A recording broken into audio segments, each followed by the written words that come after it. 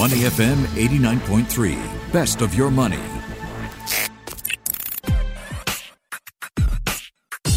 Money and Me on Your Money, only on Money FM 89.3. I'm Michelle Martin. Today I speak with a man who is part of the financial services sector and who is committed towards supporting people when they're at their most vulnerable. So, for example, when you're strapped for cash, what is the first thing you might want to do? Maybe give up that insurance policy. Is that a good idea? How much cash becomes available to you, the insured person, if you did cancel that policy? What is the cash value versus surrender value? What's the difference there? And what should you consider before cashing out? We're also going to find out more about personal insurance and robo-advisors. Should you go with someone online, or is that where the industry is heading these days? Or do you still insist on meeting up with someone and talking to them over a cup of coffee when it comes to insurance? And what has worked for Marcus Tan when he speaks to his clients about growing their wealth? What has worked in terms of philosophy and also in terms of actual instruments? Time to find out. He's Financial Services Manager with IPP Financial Advisors. Marcus Tan, good morning. Good morning, Michelle. All right, good to have you with us, Marcus. So first up, our big topic today is what happens if a person is cash-strapped and they want to surrender their life policies. What should they consider before they cash out? Okay, last year there was a report on the newspapers about an increase in individuals surrendering their life policies in order to withdraw liquid funds. So I think this suggests that the pandemic has hit some people hard financially, and some people are in need of funds in the short term, or they are just simply unable to keep up with their premiums. And typically, surrendering life policies should be one of the last options to consider if you require cash in the short term. But unfortunately, there are some desperate situations where that might be unavoidable. So before choosing to surrender your life policy, one of the key considerations I will urge people to take is that there will be an increased cost of future policies. So let me illustrate this with an example. If I were to surrender my policy today and decide to take up a similar life coverage in 5 years' time, I will be exposing myself to the risk of higher premiums due to my increased age, as well as the risk of my insurability. So if there's any changes to my health declaration, right, I might not be guaranteed coverage depending on the situation. Yep. So that's one consideration. Yep.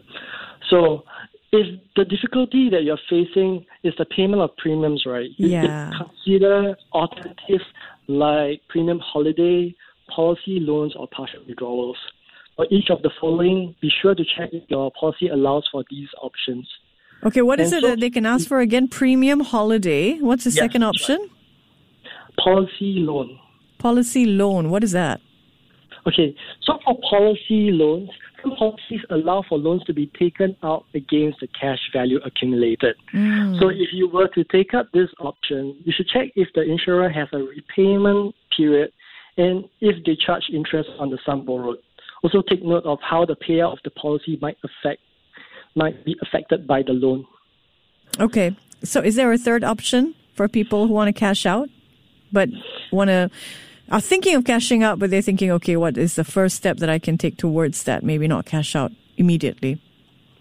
I'll advise policy loan first. Then if the policy allows for partial withdrawal, okay, this is more applicable to more investment-linked policies. You think of it as surrendering part of your policy, and the partial withdrawals will just decrease the net value of your policy. Okay. So if you have cash flow issues, those are the three things that you can ask for. You can ask your company whether or not the people who've issued the policy can support you, the policyholder. It's a trying time. So are you seeing a lot of people come forward and ask for these schemes? Yeah, I think based on my personal experience last year, there are clients who faced some financial difficulties and came forth to ask for some help.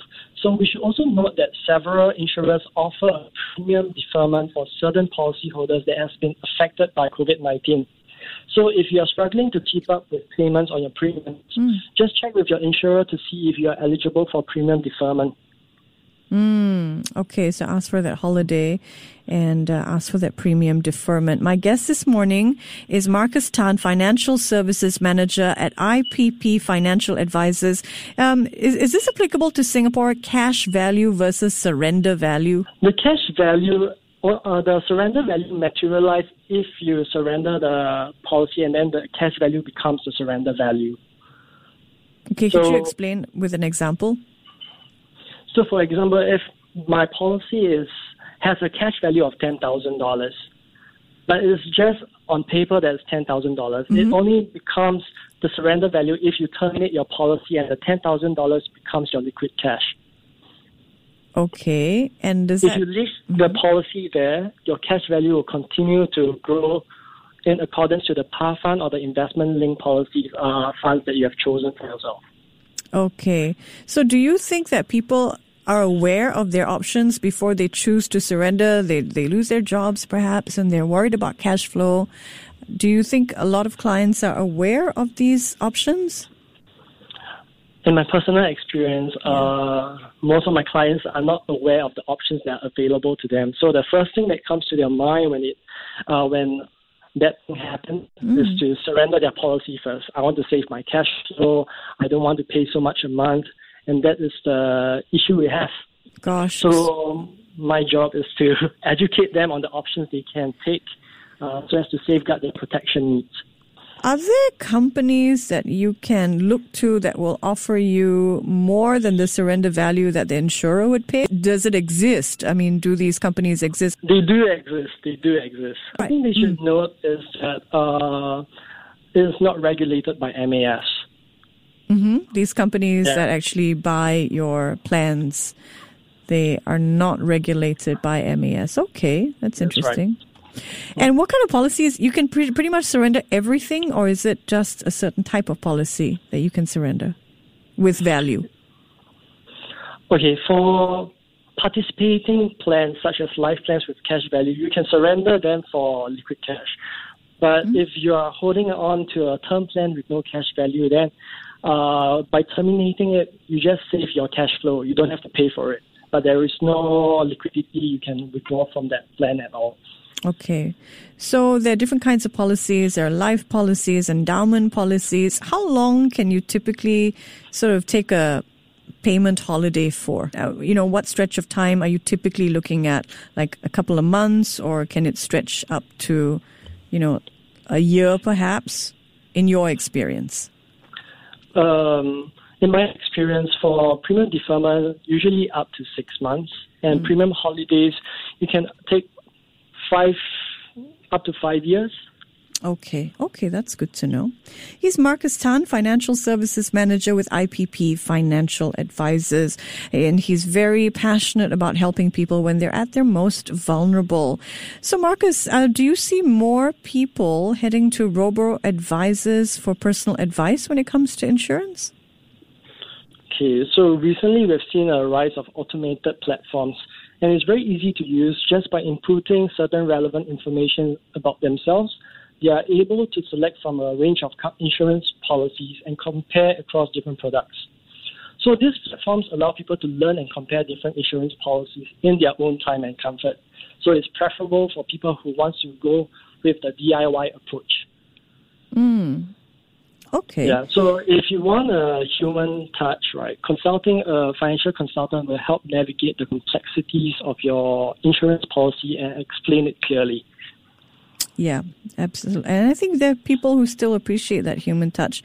What have you been able to share with your clients about growing their wealth? People hear about, investment-linked policies, and they think, is that a good idea? Just share with us broadly what are some of the principles that you have shared with your clients when it comes to growing wealth.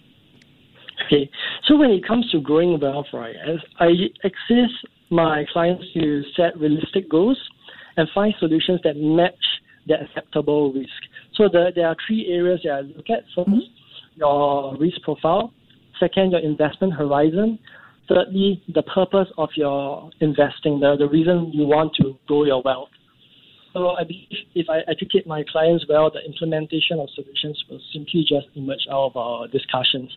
So to illustrate this with an example, I have a client that is in his early 30s, working shift work in the shipping industry, and we've set financial goals for retirement that comes in approximately 30 years' time. So based on the risk profile analysis, the client identified as an aggressive investor. So we have set a time horizon 30 years, the purpose for retirement, and the risk profile of being an aggressive investor. Our strategy was to diversify into different asset classes, but as we were faced with limitations due to the client's budget, we eventually took on a dollar cost averaging strategy into a global equity fund on a monthly basis. But 2 years into the implementation of the investment plan, he decided to drop out of it because the investment markets were not doing very well that year. And I remember that being towards the end of 2018 when the Federal Reserve System moved to increase interest rates, resulting in most asset classes to end the year in red. So my client portfolio saw a dip as a result. So in this case, there was no change in the purpose of investing as well as his time horizon. It was merely the manifestation of his true risk profile. So in the end, the client decided to put his funds into more conservative assets with returns where his risk of downside is capped, and we went ahead with an endowment plan instead. So I realized then that as a financial advisor representative, we should be more discerning on the client's true risk profile, despite what was documented. The risk profile questionnaire is merely indicative. So with this newfound epiphany, I went on to help other clients achieve wealth growing goals. Okay, so you mentioned endowment, and then you mentioned earlier that he had invested in was it a diversified fund that was very aggressive, and then he switched over to an endowment fund. So in your experience, what have been some financial instruments that have been successful for wealth generation? So I think there's no financial instruments that is successful. It all depends on the individual's risk profile, their time horizon, as well as their purpose of investing. So if we can match all these factors together, right, we will be able to help our clients optimize their wealth to help them achieve their financial goals. Yes. Obviously, it comes down to sort of a matching between what your risk profile is, and then, when you have skin in the game, where you're going to park your money, right? So maybe you could share with us, if someone thinks that they're aggressive with risk, what are some of the instruments that you have seen has been successful? Okay, so there is usually I will get my clients to look at an aggressive managed portfolio. So most of my clients are usually busy professionals. They don't have time to manage their own finances. So a managed portfolio will help them rebalance their portfolio according to their risk profile.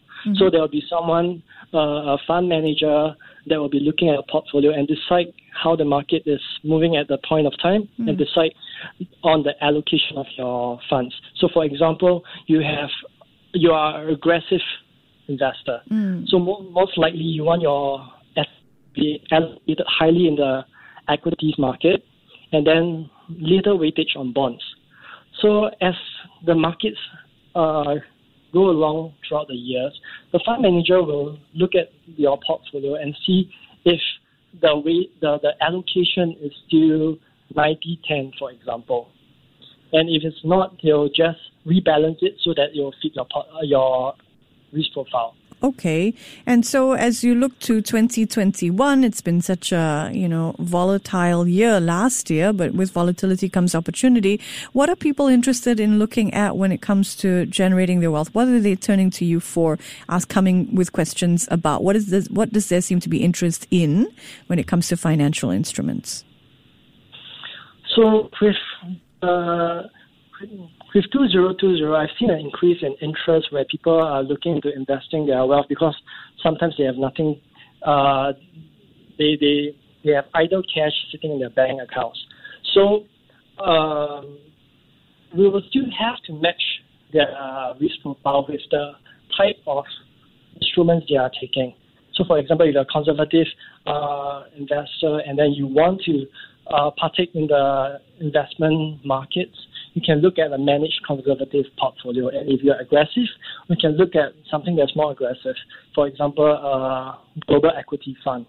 All right, Marcus. Well, thank you very much for sharing your thoughts and your experiences on managing money with us here on Your Money. Marcus Tan is a financial services manager with IPP Financial Advisors. This is Your Money. I'm Michelle Martin. Insurance in the news today. The Life Insurance Association of Singapore has announced that all 7 IP insurers, the Integrated Shield Plan insurers, they're going to be extending coverage to COVID-19 vaccination complications that result in hospitalization. This to support MOH's efforts to encourage as many Singaporeans as possible to take the vaccine. This coverage extension of IP Shield plans applies to all IP policyholders who receive COVID-19 vaccines approved by the HSA and are vaccinated in Singapore. So the life insurance policy in full support of the government's efforts. And if you have more questions, contact your insurance representative or your IP insurer. As always, there are 7 in Singapore: AIA, Aviva, AXA, Great Eastern Life, NTUC Income, Prudential, and Raffles Health Insurance. All 7 extending coverage to COVID-19 vaccination complications that result in hospitalization. That's insurance in the news today. Before acting on the information on Money FM, please consider if it's suitable for your own investment objectives, financial situation, and risk tolerance. To listen to more great interviews, download our podcasts at moneyfm893.sg or download the SPH radio app available on Google Play or the App Store.